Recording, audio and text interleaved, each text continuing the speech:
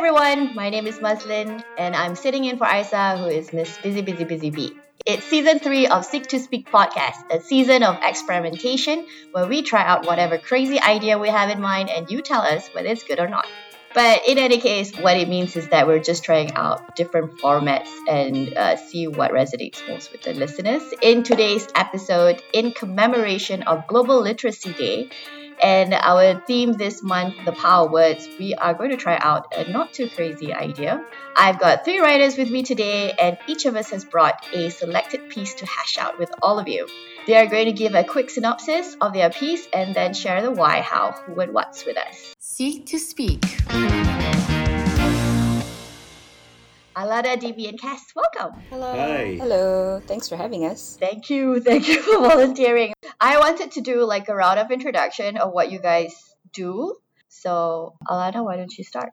Hi, my name is Alana. I've been a writer professionally for about 10 years now. Currently, I'm working in a B2B marketing agency, writing white papers and B2B marketing content. For me, writing in particular, with my favorite format, I suppose, being poetry, I guess what I love about it is the joy or catharsis even that people experience when they get to put their thoughts and their insights on paper and just see the page flow with your words and have the ability to potentially impact other people. Thank you, Alana. DB, you want to go next? Alright, sure. Hi, I am Dimitri, Dimi for short. I am a copywriter in the advertising industry. I have been writing for about 6 to 7 years now. What I love about writing? Well, I like the words, I like the meaning, and the whole, basically, when it comes down to it, the crafting process is something that just makes sense. Whether it's purposeful or, you're just training your hand on a scratch pad, it just keeps you going. And I feel there's something very basic to it, yet important about it. Yeah, I do believe that this day and age writers are the last remaining fighter for truth. All right, Cass, you want to go next? My name is Cass. I have been a professional writer, I think for the past 7 or 8 years, but in terms of as a creative writer, as just a pastime, I've been writing since I was about 10 or 11 years old. So writing has always been pretty significant to me in my life. And I believe, like Demi has said as well, and like Alana has said, there's just something about seeing your words be put on paper and come to life. And I think the biggest thing for me with writing, I think specifically for fictional writing, is seeing how your words connect people, even from, I think, around the world at this point. Quarantine is so bad and people are feeling so alienated that words really do create such a big resonating effect on people because it makes them feel like they're not alone. And it can be for anything. I don't just write like political stuff, I don't write non-fictional stuff, I just write fiction. And even then, it's sort of immersing yourself in that fantasy, I guess, in that utopia away from the chaos that we have going on around us. And I think that's what we should try to maintain with writing nowadays and storytelling. So before we start on each of our pieces, I just want to mention a bit about Global Literacy Day. It's celebrated each year on the 8th of September to remind everyone about the importance of literacy, not just in a matter of education, but also a matter of dignity and human rights. Do you guys have any thoughts on this? And do you think Global Literacy Day is still relevant today? And has it had any impact on you before? Yeah, I think it's still relevant in this day and age because, unfortunately, it's sad, but it's a fact that, it might not be skill that just everyone has, And in a world where you have to derive meaning out of things, especially in conditions that it can mean the difference between life or death, literacy literally becomes a tool of survival. So it's still important, especially to raise awareness about any blind spots possibly that exist today, especially. That's so true. And you don't realize it until you go to a foreign country and you don't understand anything. You're like, oh my God, how important is communication and literally know where to go, what to do, how to order food. Yeah, exactly what Dimi was saying, which is that it's so critical to our survival in this modern age to be able to read, write, and communicate by those means. And from what I know is that knowledge or the pursuit of knowledge lies in being literate. Cassie, what are your thoughts on this? I 100% agree. I think we have historically seen so many people fight for that right to just be able to get an education, to be able to go to school without persecution, whether it's race, religion, and gender for that matter. And I don't think it's fair or right for us to forget that struggle. We should be continuously pushing for literacy and the right to be able to study and learn no matter what. Okay, so on to our reviews. I'm going to start first because I'm like the least pro here. Why you say that? No. I think Don't pro, lie. okay? Pro. I read it, I'm like, I mean, the writer is pro. The writer is a pro. Well, we like the story. I like the story too. We've had this discussion before. This is a great story to dissect, quite literally. Yes. So the piece I chose today is Lamb to a Slaughter by Roald Dahl, which is one of my favorite writers. And one of the reasons I chose it is because when I was younger, I wasn't a big fan of short stories. But when I read Lamb to a Slaughter, I loved it. So the star of the story is Mary Maloney. She's a pregnant housewife, and she's pottering about the house, and she's waiting for the husband to come, as he does every day. The husband, by the way, is a senior police officer. When he does come back, he was cold and aloof, and she couldn't understand why. And she kept, offering him drinks, or do you want something to eat, being that perfect little housewife. And then suddenly he's like, sit down. I'm going to tell you something. And he told her. What he told her was never revealed, but her reaction is that she couldn't believe it, and then she just kind of went about her business, asking him what he wants for dinner and how was his day. And he's like, look, don't make me dinner. I'm going to leave. And then she got so upset suddenly that she killed him. So basically there's like a leg of frozen lamb that went up behind him and killed him, and then he died. Surprise! After Yes. she killed him, he died. Okay, see how unpro. And then, but what happens next was amazing. She kind of like, I just killed my husband. What should I do? I'm just gonna pretend that I didn't kill my husband and go about and make him dinner. So she went to I think the village, bought some food to get alibi, and then came home. And then Patrick, that's his husband's name. Patrick, where are you? I'm home. Oh my God, you're dead. And then she cried. Okay, what do I do now? My husband's dead. Somebody killed him. Better call the police. She called the police. The police came, all his colleagues, right? And then they're like, don't worry, Mary, just sit down. Just sit down. We'll find out who did this. Oh, I can't sit still. I'm going to cook you that lamb. And then they're like discussing, I wonder who killed him and why this happened to him. And in the end, though, they all ate the murder weapon? The murder weapon! That's right! They all ate the murder weapon. And then one officer said, and this is like the best quote, I think, you know what is probably right under our noses? The end. So, I super duper love this short story. I'm not sure whether any of you have read it or managed to pick it up before this recording. There is a lot of talking points, and what I love most about it is that it's multifaceted. It started out very, very heavy about, about marriage, and then it became a murder, and then it became like a comedy. A dark one. Yeah. But all in like 5 pages. How do you do that? How do you do that? Dang. Amazing. Yeah. Roald Dahl for you. Okay, so my question is, The title, Lamb to a Slaughter. Do you think when he thought of the title, he meant it literally or figuratively? I think both.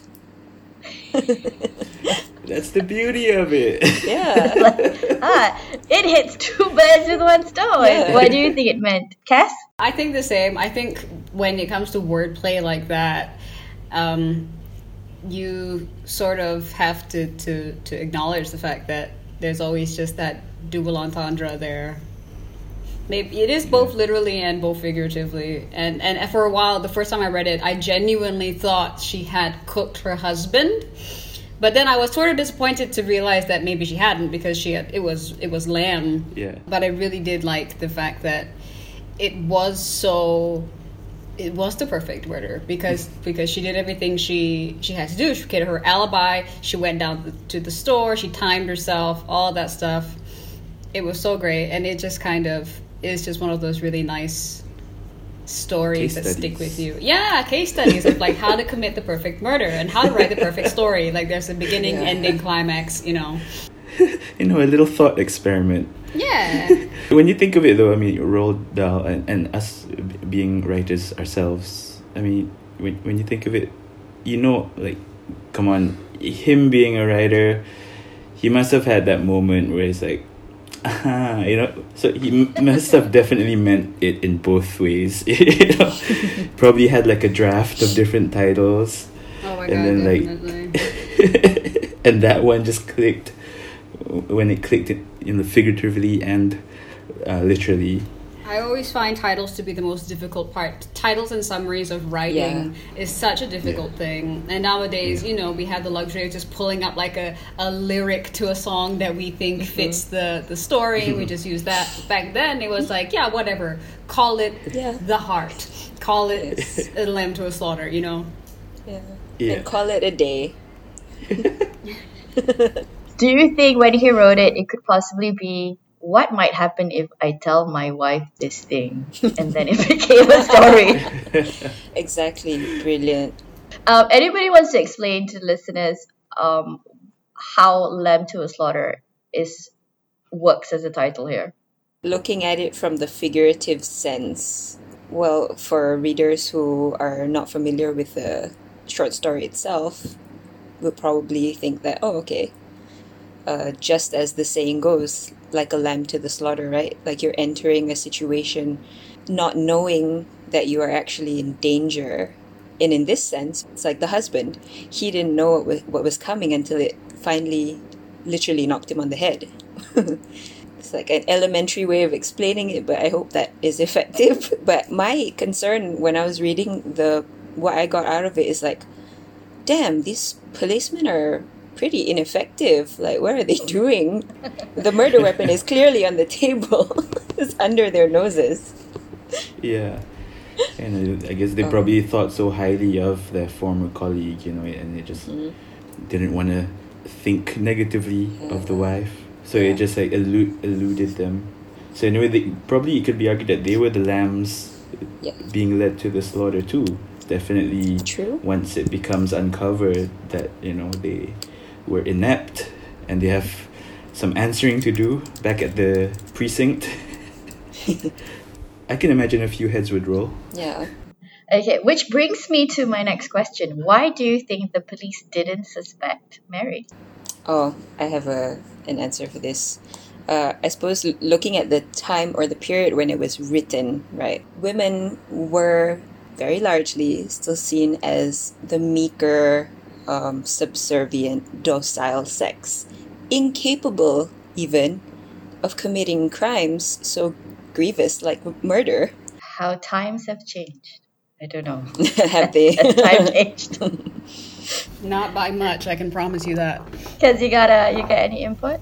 I do, in that sense. I do agree that Roald Dahl's timing of this, because she was the perfect housewife, right? I also want to give credit to her a little bit because of the fact that she did, I think, almost everything right in that Gone Girl kind of way, where she distracted them when they were trying to go further into investigating the house. She knew she didn't really have all of her stuff sorted, so she played up that I'm a weak, traumatized wife. I couldn't remember if she was pregnant or not. I can't remember this. I might be remembering a different story. She was pregnant. She was. So I think she played into that whole thing like, oh my God, I'm so upset. Oh, I don't know what to do. I'm in pain. And you know, when you put yourself in this situation with a guy, with a man, like a manly man, like a cop, obviously they don't know what to do. And so they're all just focused on, holy shit, is she going to go into labor? Is she going to lose the baby? And I think that sort of thing was something that she played to her benefit of making sure that they didn't investigate as closely as they might have in any situation other than this one. Jimmy, you got a take on why the police didn't suspect Mary? I guess I could relate to, especially to the policemen, you know, being kind of uncertain what to do in that situation. With the pregnant woman investigating the death of her husband. And plus the husband was their colleague, right? The detective as well. Yeah, I believe it was their boss. The boss, there you go. You know, so it's like this fraught situation. You don't want to tread too heavily in certain places. So in that way, I guess the whole situation kind of worked to her advantage. And I could definitely get that Gone Girl vibe out of the whole situation, where, you know, great. She must have been thinking on her feet, kind of not knowing what to do, but at the same time certain of what to do next. Yeah. This actually ties into why I love the title, because I think at the beginning of the short story, I think you might think that Mary is the lamb that's going to the slaughterhouse. And then, but actually in the end, there's a switch of power. Who's the lamb and who's the slaughterer? Who's the lamb and who's the knife? 2 Florence in the machine. Yeah. So that, you know, there's a power shift, and then that's so exciting, and then she got away with it. That's great. 100%. One final question is, what do you think Patrick told his wife that she got so upset? He's leaving her. That's what you think? Why do you think that? Is that the only reason why women kill men? Again, going back to the time when it was written, the 1950s, right? So in Western media, what is normally portrayed of men during those times, right? They're probably in advertising, smoke in their office, cheat on their wives. Sorry, is this sensitive? I mean, Jimmy, are you okay? Do you need like a mental health check? Cheat on their wives. What? But, you know, such were the times that Roald Dahl and the people around his life were living, I suppose. Jimmy, why don't you go next to give a man perspective? Oh, it's the classic, you know, lost in translation moment, right? Where you don't know what Bill Murray said to Scarlett Johansson. But I think, I mean, like, my lizard brain tells me that it must have been, you know, something to the effect of, yeah, I'm leaving you or I'm divorcing you, because it was kind of indicated, you know, that how he denoted somehow that, you know, it's the condition wasn't ideal for him in ascending the ladder professionally. Right. Yeah. So I think it would have been something along those lines, divorce or, you know, I'm leaving you. What about you, Cass? I do agree. I think one big weird thing, I don't know that if Roald Dahl had this in mind, but when women murder, 9 times out of 10, like the odds of them doing something in crimes of passion, acts of passion, versus like a very planned, very distant murder, which is poisoning. A lot of women usually use poison as their murder weapon of choice because it's so separated from them. It's not physical, it's not violent. It's kind of just like, I give you this thing and you do go. To have Mary as someone who is several months pregnant, taking like a blind swing at her husband with a frozen leg of lamb, does show a very big indication of an emotional like breakdown in that sense. So for me, I definitely think it has something to do with I am going to leave you, like what the other two have said. It's either that, or I don't know if this will be an intense enough of an issue to cause her cold-blooded murder, is that he maybe was planning, maybe he was thinking about getting fired, or he was planning on quitting and she was worried, but I don't think so. I think my gut instinct is just telling me it's the I've been cheating on you, I want you out of the house, I don't want this baby, that kind of stuff. I think any combination of that would work, but also I think Mary has lived up to this idea of being the perfect wife and mom. So she's like her life is perfect, and he's going to, I guess, destroy her vision of what a perfect life is. And combined with him being such a jerk about it, kind of pushed her over the edge. He could have been kinder. He could have been gentler on how he handled things. But is there a good way to tell your wife you're leaving her, if at all that's what he said? Crazy idea would be, honey, I fell in love with a guy. Would that drive someone to murder? You would be surprised. Several times it has. But I mean, in this sense of like Patrick, we'll tie back to the story real quick. That's a very delicate thing to talk about at this point. I think with Patrick, I can give him credit to the fact where he does actually say that even if our marriage falls apart, he did say something about, I'm still going to take care of you. So no matter what he told her, he was still kind of willing to step up and take ownership of the fact that they did have a child on the way, and that he was planning on doing something to support them.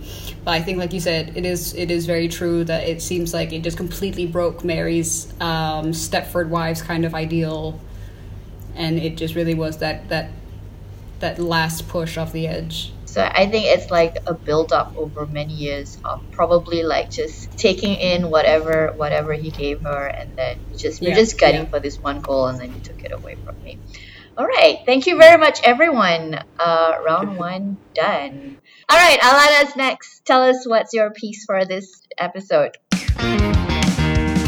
So the piece that I've chose is a novel, and it's called The Power. Based on what I found on the wiki page. It is a speculative science fiction novel by Naomi Alderman, a British writer. And it is also set to become an Amazon Prime television show, which I personally cannot wait for. But due to COVID, they had to replan their very potentially large production for that show. But I really hope that it's coming soon. So anyway, the author is also an advocate for feminism and women's rights, which has greatly influenced her work. The Power itself is a book within a book, so a manuscript of an imagined history of the tumultuous era during which women across the world developed and shared a power to emit electricity from their hands. The manuscript is submitted by a male author to a female author approximately 5,000 years after the power emerges and revolution reassembles the world into a matriarchy. So essentially, the world that this author has created has flips on itself from a patriarchy into a matriarchy. And girls, especially young girls, suddenly, whether it be a virus or... There were speculations in the book, basically, about how girls started getting this and why majority girls, maybe some boys have it, but mostly women have this power, and they develop these skeins in their collarbone. They're called skeins. That is basically the heart of their power. So what they can do is they can shoot and generate and shoot electricity from their fingertips, making them automatically more powerful and physically stronger than men. So yeah, that is the book. This book kind of changed my perspective about gender dynamics and sexual power struggles, because it asks the question, which I'm sure has crossed many women's minds at some point in their lives: what if women were the stronger sex? Would we remain the same? Would we be able to rule with kindness, compassion, that sort of thing? And as a writer and a lover of science fiction and fantasy, I love the world that she created. It's so richly imagined and written from the perspective of many different people who represent things like the media, organized crime, politics, and religion. And it's a thrilling and engaging read. The author has a beautiful way of being poetic and blunt, audacious, dark and cheeky all at the same time. And most of all, it made my fingers itch to pick up a pen or start like clickety-clacking on my keyboard. So that's why it was chosen. At first, I thought this was going to be a book about a manifesto of sorts where the author writes about destroying the patriarchy. Well, one can dream. But instead, I was surprised at the kind of pragmatic approach the author took. Like, though it did make me wonder what it would be like in a world where women are the dominant sex, there's a kind of tacit argument the author is making about how balance itself is hard to achieve, and there is bound to be conflict in society, especially when the playing field is not even, right? So, and there's this quote in an article about this book in The Atlantic that says, "The change Alderman imagines doesn't balance the scales of society. It elevates women above men to the point where toxic behaviors begin to repeat themselves only in reverse." So in a way, she's saying that the chances of a more equitable society are like zilch, which is not untrue, because the battle of the sexes is exactly that. It's a battle. And absolute power corrupts absolutely. And it's going to be a lengthy one. So circling back to the elements or themes highlighted in the novel, politics, religion, crime, and media. These are represented by characters in their own narratives, and we get the perspective of a daughter of a mob boss who witnessed the murder of her mother, a young girl who escapes her rapist caretaker and becomes a religious leader, and even the perspective of a male journalist who documents women around the world using their power to fight or to, escape the torture and domination of men. And we get to see how these characters develop. Most of them, the female ones at least, I'd like to believe had good intentions at the start, but then later we observe how the power turns women basically into men. More of them assert their dominance by raping and harming men, and then this escalates to men losing their basic rights like driving alone or owning a passport. And it also made me ponder, like, do women really have to gain superpowers and be able to tase men with their fingers to be able to have equal opportunity? It's it's interesting how the message proposed here is that it doesn't matter who or what kind of society we live in. Yeah. The dominant group will always take advantage. Yeah. And people will do anything to keep power. Yeah. Even if that means repressing and oppressing. Yeah. I don't know whether I agree with that. I do like to entertain this idea of an optimistic society that would allow for fairness. I guess an open society that just accepts within reason. Yes. Accept. Of No, course. we're not accepting murderers and No. robbers, okay? We're accepting. And abusers of frozen legs of lamb. No, we Yeah. don't accept those. No. But maybe like in pursuit of intelligence as opposed to just power over people in order to control. Was it a depressing piece to read? I guess it left me feeling a little empty, but towards, at the start and reaching towards the climax, I was very kind of empowered to be reading these scenes of these girls fighting against literal armies with just their bare hands. Like, how cool is that? Because, the world has so much room for more powerful female stories, I think. But, towards the end where it becomes this kind of apocalyptic scene. So yeah, spoiler alert, one imagines that these women would be able to create a loving and compassionate society that actually, uplifts each other. But, going back to how the animal kingdom works, there's a food chain, right? So there always has to be someone at the top and someone at the bottom and everyone in the middle.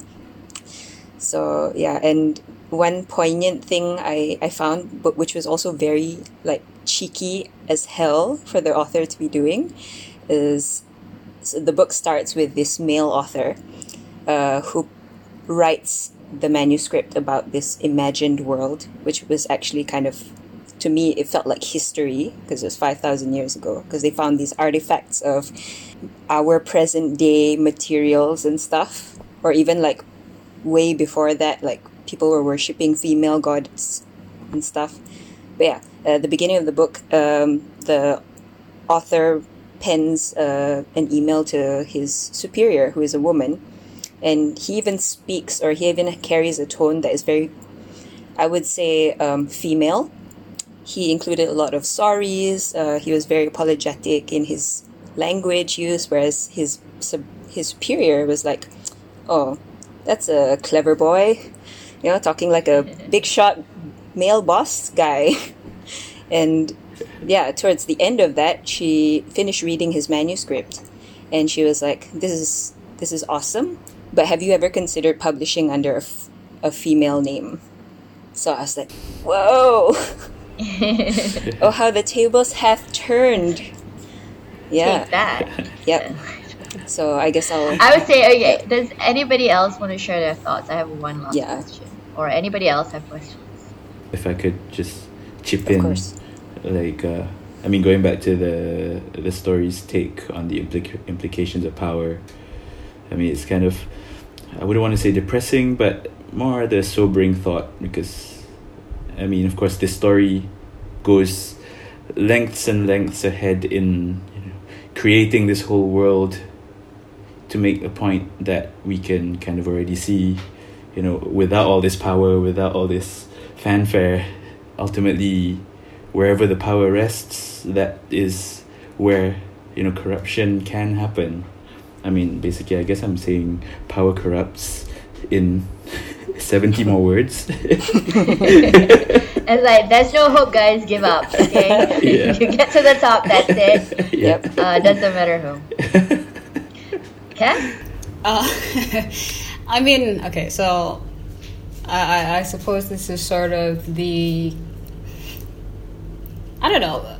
In my opinion, with stories like this, I think it's great. Like, you're right, there should be more female stories and twists. But there is such an expectation that we put on our female writers and characters to be like, oh, why do women have to be the one to create the peaceful, kind, and loving world? There's still that very maternal kind of ideal. Like, when you give somebody power, when you give a woman power, you're still assuming that she's going to take that role as a maternal, genteel kind of figure. And I don't think that's fair. And I don't think, not that there's anything wrong. I'm sure she opens up a lot of conversations with her piece. And I'm sure it's a great read.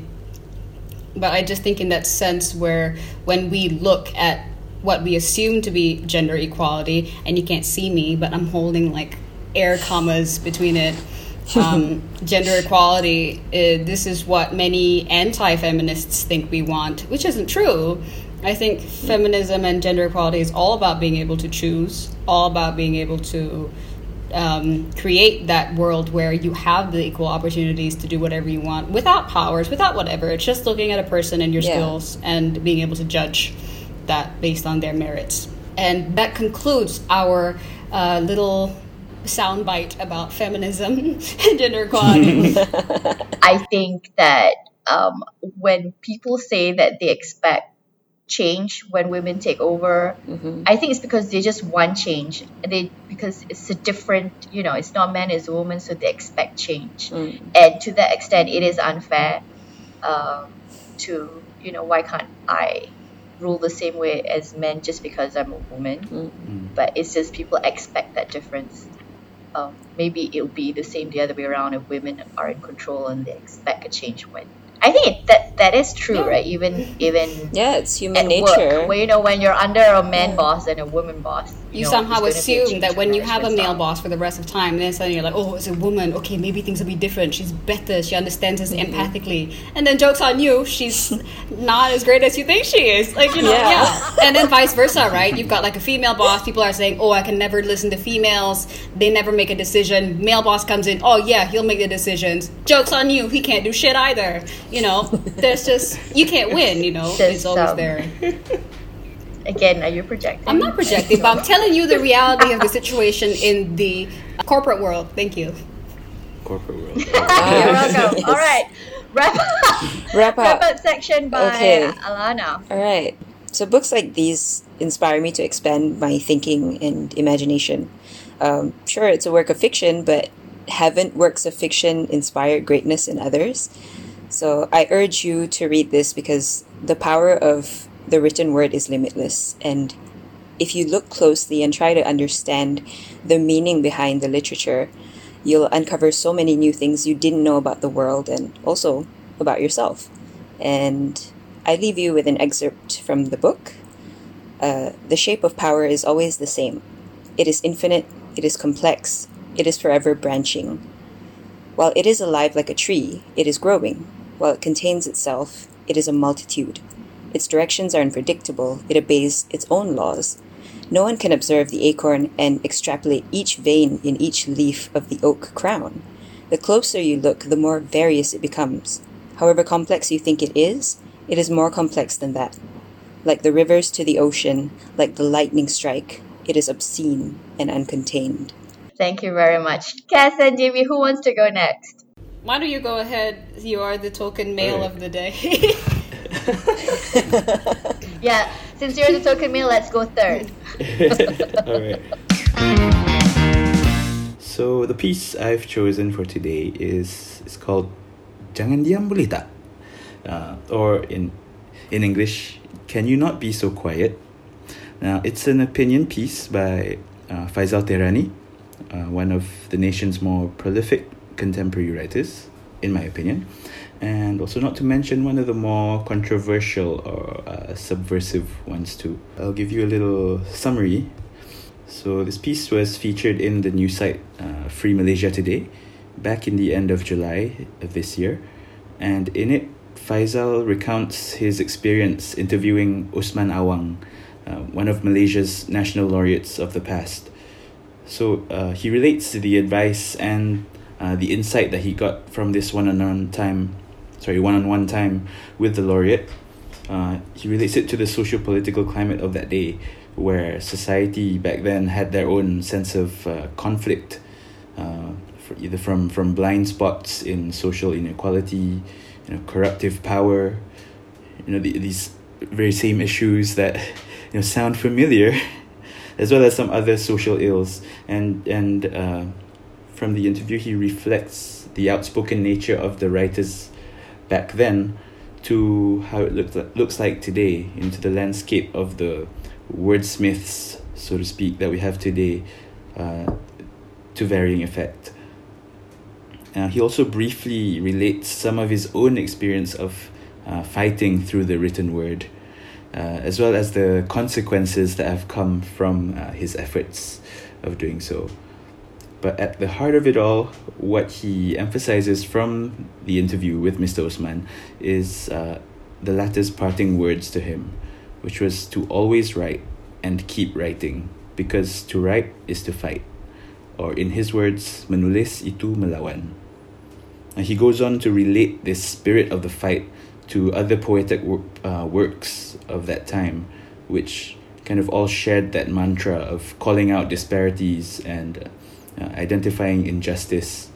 But unfortunately, they kind of slipped unnoticed because of the limitations of the written medium at that time. It wasn't as easy as tweeting your 240 characters and blasting it out. So, but regardless, the spirit lives on, according to him, as he has hope for writers of today who might still be finding their voice, might still be green, a little incoherent, but they can find the challenges of today, the adversity, as a chance to grow and potentially become the voices that the country needs tomorrow. So I'll go through why I chose it. Now, being a writer myself, though admittedly in a different capacity, I do it for companies marketing their products as my day job, of course. But I felt that this piece spoke to me personally. though I can't say that I'm familiar with much of our national heritage of writing, except for the stuff that we learned in BM Komsas, or basically the stuff that we read in the buku rujukan, the cliff notes, or what have you. But I took heart to this call to speak up and write, and it's perfect, because it fits in different contexts. You can write for the personal, you can write for the societal, and of course, you can write for the political sense. And in that sense, there's a lot to write about, but without getting too political about it, in view of what's going on now and the sort of sentiments that come with the news of the day, there are things that we can't fully understand or sometimes are discouraged from saying, especially, for the layperson such as myself. But through writing, I feel it kind of purges the inner demons that you might have, that you might keep when it comes to processing all this deluge of information and developments. In a way, it's a fight in itself, but it lets us make sense of what's going on here and now. And I feel it's best said in the excerpt of a preface from an anthology of poems that Faizal brings up. And this anthology is called Dari Derita Bangsa, where it says that, I'll kind of paraphrase here, but basically through the struggle to define ourselves as a civilized, esteemed nation, there might be loud voices that may sound like dissent, but at the heart of it is a feeling of pride for the nation, a sort of love for the country, and a yearning to see it progress on the right side of history. So in short, not all fights are bad. Some fights happen because we care, and to care for something is to define our feelings for it, to acknowledge and materialize it in a way that can help others understand and help them empathize, or at least help them make decisions for themselves. And that is why it resonated with me as a writer. I tried my very best to read this piece, to be honest. I would say that I really struggled through it. It's just been a really long time reading a Malay piece. And I'm really ashamed of myself, honestly. I would say, this is just a personal opinion, that when someone writes in Malay and they can really write beautifully, it's how our Malay words are strung together. It can be really romantic, and it can hit you in a way that English can never. It just with one word can say a million things. But I don't know whether it's only people who obviously only people who understand the language will know. But it's too bad. And do you agree with me that there's just not enough Malay writers out there, and there should be? Or do you think that it's sooner or later will become a lost language? Well, from my own point of view, I can only agree in the sense that I myself haven't really been exposed to much, writing in Bahasa Malaysia, So I only have like a limited exposure, kind of like a select few of sources that I can get it from. Sometimes, I mean, like just to kind of asah balik, just to kind of rinse and get my BM back on track. But definitely, I guess it goes to show just how, I guess, unexposed the potential for the language is. I mean, I'm ashamed to admit myself that I didn't pay much attention, when learning it back in school. But one way or another, somehow find myself back to it, especially in kind of just scribbling around, writing out my own thoughts. But I think to that end, as you see in we read in the piece as well, that there are these people, a generation of new writers or people exploring the language, in their own time, in their own way, and speaking their mind with it, using it to express themselves, that although might be fresh and not quite established, but with the persistent practice and persistent kind of will to speak out and use it will help it, of course, live on through the years. I don't think it's going anywhere. I mean, it's a language. I do agree, though. I do feel so ashamed, and as somebody who obviously Bahasa wasn't like one of my primary languages growing up, I do actually still wish I had felt that same kind of appreciation that I do now in school. I actually read this article just now when you linked it. I found it, and I do want to share one of the parts that I also really liked, and I did translate it to English. One part was I tried to say it in English, the other was I kept in Bahasa because it felt more poignant in Bahasa. And I'm so grateful that I do have enough of that proficiency to be able to read it and understand it. It was, like you said, don't stop writing, don't be quiet. Writing is fighting, keep writing and keep fighting, which was, I think, that sort of thing, that was the gist of what you mentioned. But I also liked that one of the sections that he pulled out of the book was because the book cover was in black and white, and he said buku itu hitam, derita harus hitam, lawan juga harus hitam. So I think that sort of, if you understand that, right, like if you do get that context of what you meant just now, I think that sort of really, really encapsulates that gray area that you sit in as a Malaysian citizen, as somebody who is colonized, westernized, but also still has such a great strength of nationalism in us. Like, we don't care about our country until suddenly Singapore says that they've got nasi lemak, like they're the founders of nasi lemak, and suddenly we're like, oh my god, you spit in our face kind of thing.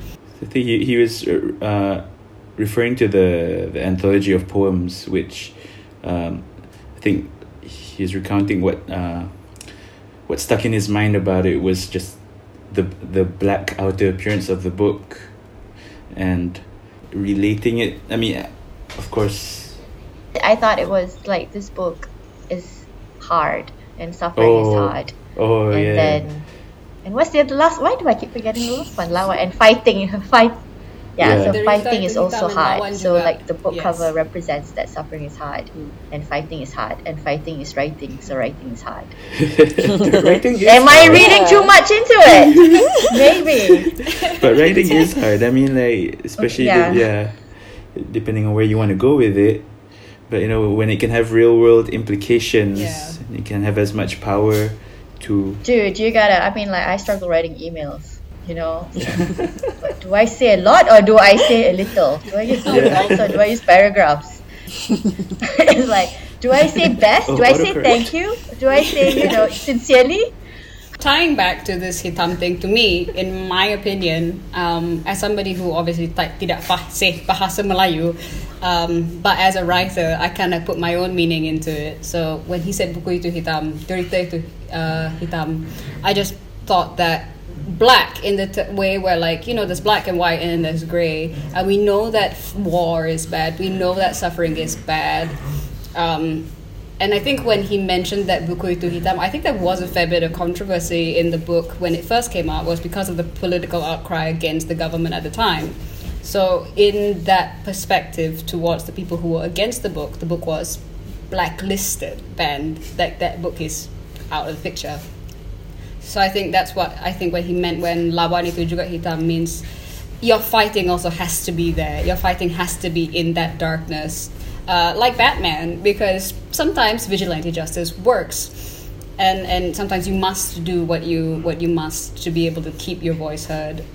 So that was what I took from it as a journalist, as somebody who was speaking to somebody who had been through that political instability in our country. Alana, what are your thoughts? I think the biggest takeaway for me, how the written word can be a catalyst for change.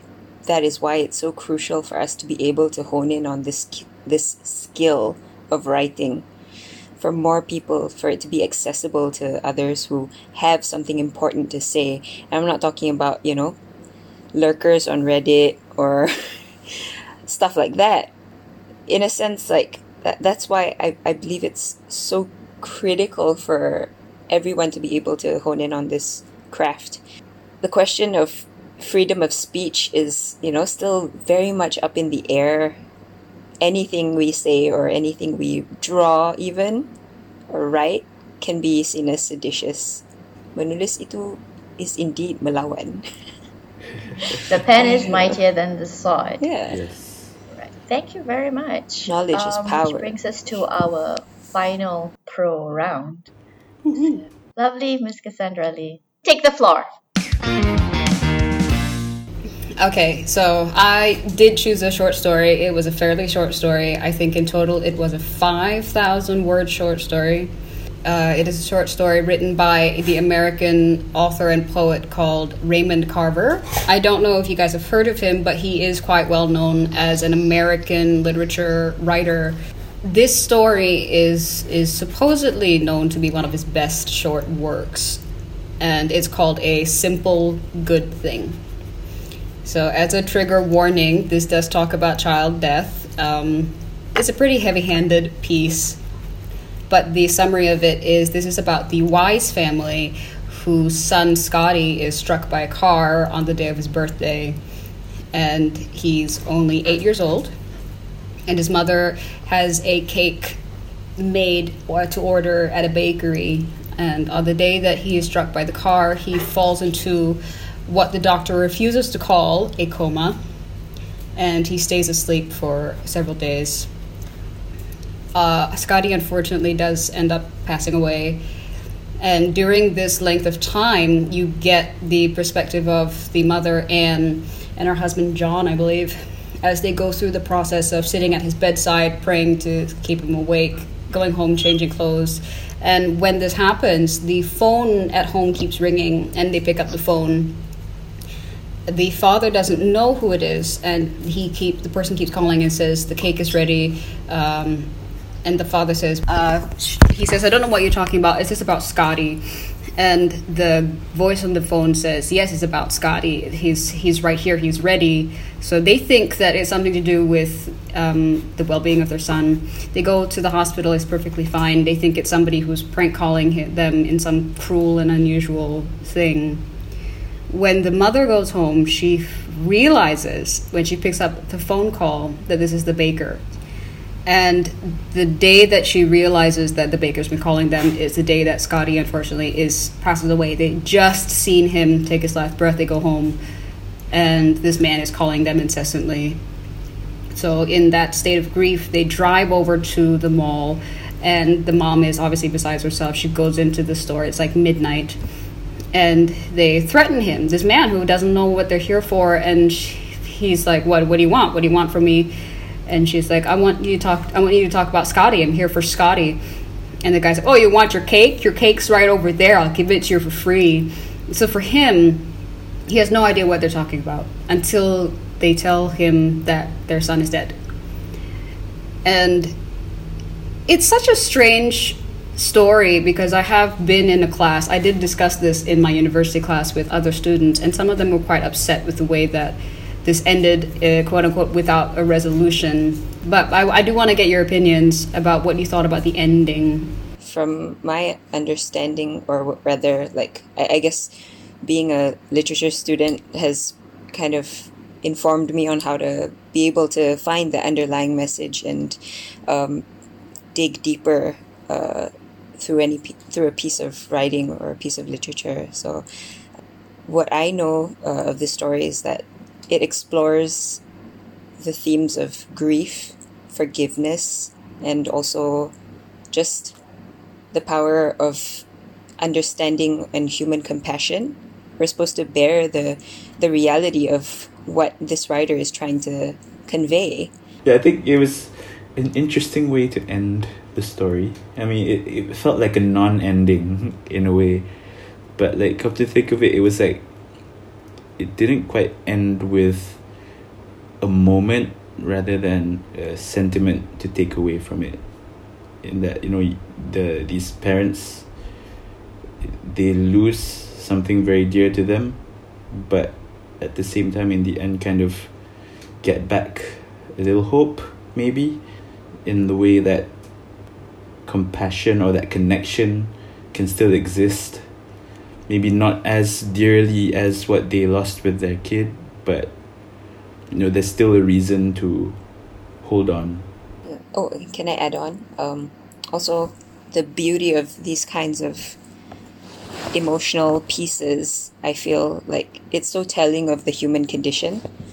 Like, in a way, writing as, a communication device can be used in that way, where sometimes, as when writing poetry, things come out of me that I wouldn't necessarily verbalize.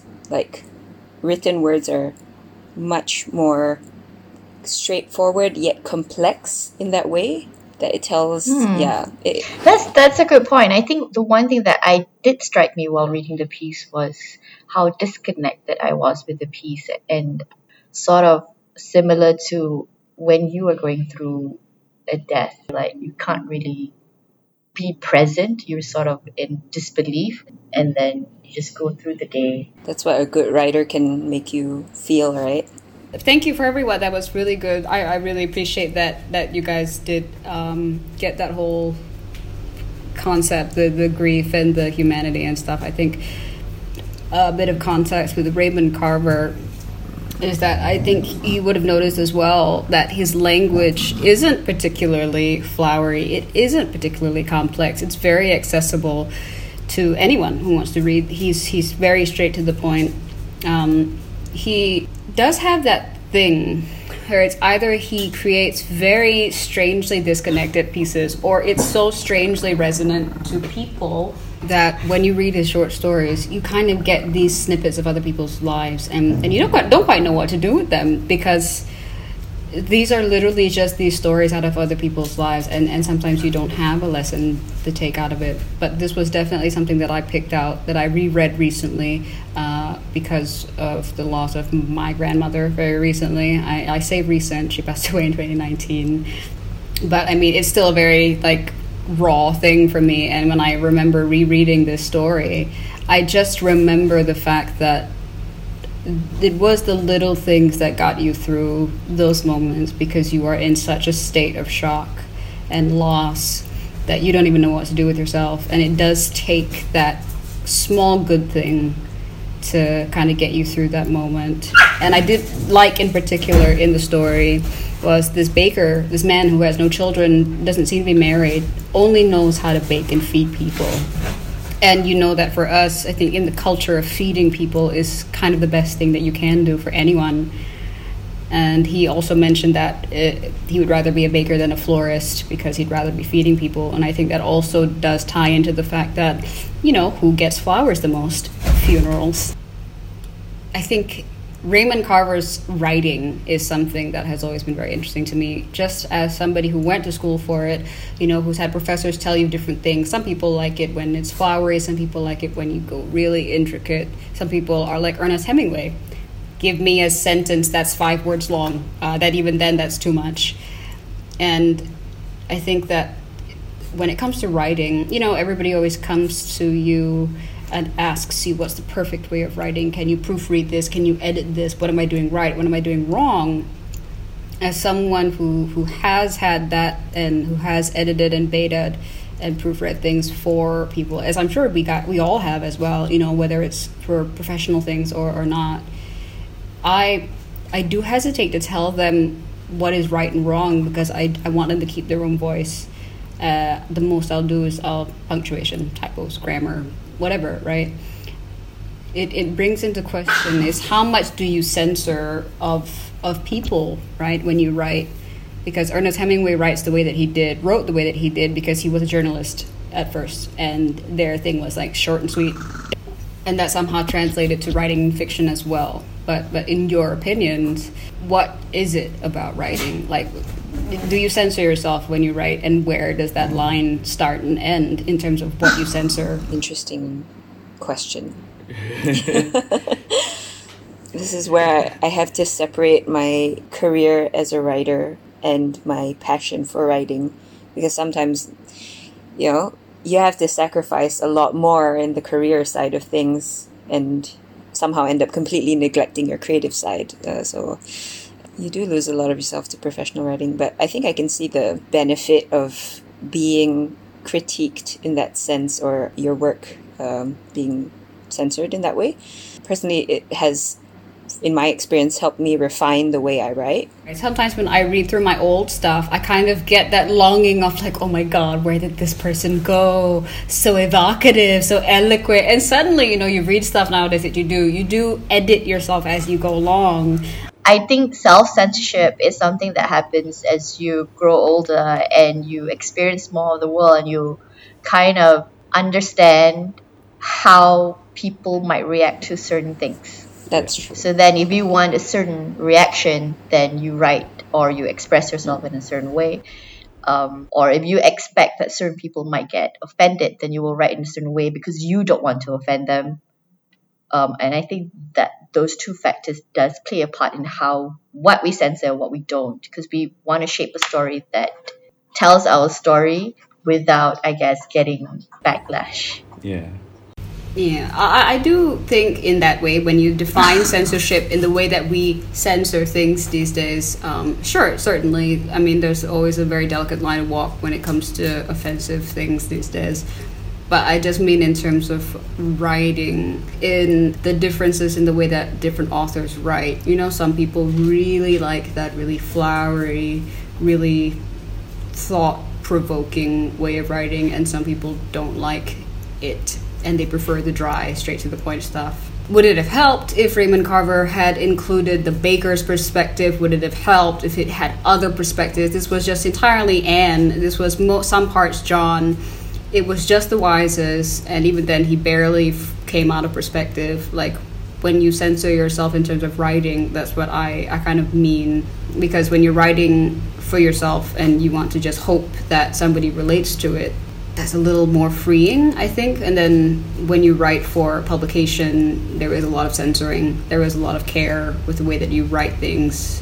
So, question, do you think the reason why the Wises are the star and then the Baker is sort of like, I mean, he doesn't even have a name, is something to the effect of he wants to point out in moments of grief, you never know who will come and support you. It's like, don't discount strangers. Yeah, I think so. They could just be the source of your comfort, even little reading too much into it. That's a good guess. Don't judge a book by its cover kind of thing, because Anne didn't like the baker at the beginning. He had a thick neck and he wasn't friendly. And maybe, like the people who you think is going to be your enemy will be your friend. Winds up to, that friend. I mean, that's a good contrast. Sorry, we just went into a huge tangent. Yeah. No, I think like the kind of blind spot in the perspective of, where the story is from is part of the narrative itself. Where, in that situation, especially you're distraught, you don't know top from bottom, your whole world is shattering. But out of all that chaos, out of the blue, this person opens up to you and is much more than you first expect. I like the story because, for some reason, I imagined the baker to be the baker from the Paddington movie. Was it Brendan Gleeson? Oh my god! Yeah, Brendan Gleeson. That's such a sweet ideal. Yeah, I was like, why are you mad at him? He's just doing his job. Yeah.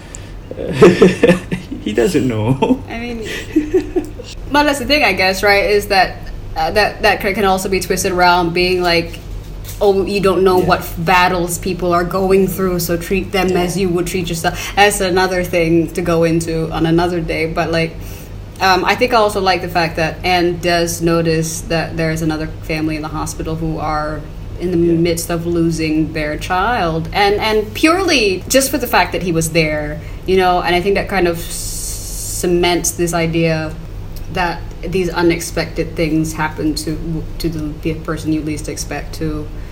And it's just like the chaos, the endless chaos and cycle of the universe, and it's sad to think about. But there is so much in beauty in the little things, right? That's the main takeaway for me. Yeah, it's just the moments where you think is meaningless. Exactly, and that's something that everyone needs to feel right now, which is finding the joy in the little things, especially in these circumstances. Yeah, that's all we have, really. And we wouldn't be able to access, this whole world of emotions and feelings and endings and beginnings of different things if it weren't for literacy. Yes. So I'm going to wrap this up. Thank you to all the writers who volunteered open close the commas force them in brackets. Yeah. Thank to join you. me on the show. Global Literacy Day, 8th of September. Do your part. Read a book. Recommend a book. We are pro reading in Seek to Speak. It's really important to advance your cause, express yourself, and remember that people who don't read has no advantage over people who can't read. So if you can read, it is a luxury, it is a privilege. Please do. Last words from our writers. Cassandra. I say yes, don't let anyone stop you from reading. I am dyslexic, and I only realized that very late in life. That never stopped me. And I think, so fun fact, I am dyslexic, and I have always been. But you will find your niche, you will find your passion. And I said don't stop where people tell you you should. Yeah. Forget about the reference book, forget about history books. Read 50 Shades, read Twilight. Just read whatever that makes you feel good. Just keep reading. Keep expanding your vocabulary. Alana? Girls and boys, ladies and gentlemen, everyone in between, if you're hearing this, please don't stop reading and writing, because you'll be able to learn so much more and gain so many more advantages that you didn't think were possible. I myself was not very engaged during my school years in reading. I found it to be such a chore, which I regret. I wish I had developed a passion for reading and writing much earlier, and who knows what works I could have produced, but here we are today, and the learning doesn't stop, so don't stop learning lah. If I could go back in time and say something or tell something to my 10-year-old self, for instance, I would tell myself to read as much as you can. It doesn't have to be right. You can words in, you can words out. See, like, it doesn't have to be perfect as long as it can connect. It doesn't even have to be in English. Yes. Can be Manglish, can use all language. Go to Abang Mama, ask you for all the languages he speaks. Waiting for your own will of discovery and expression, most of all, because you can't go through life being quiet. All right. Thank you very much, everyone. That's it from us today. Thank you. Thank you, Mas. Thanks, everyone.